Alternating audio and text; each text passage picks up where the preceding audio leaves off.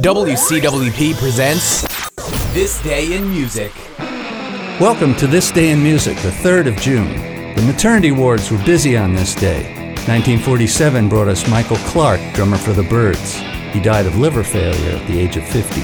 Born on the same day in 1946 were Ian Hunter, vocalist and guitarist with Mott the Hoople, and John Paul Jones, bass player, keyboardist, and producer for Led Zeppelin.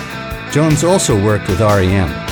In 1951, Denise Williams was born and 33 years later had a #1 hit with Let's Hear It for the Boy. Also very busy on June 3rd was Ray Davies of the Kinks, who had to make a 6,000-mile round trip from New York to London to record one word in a song.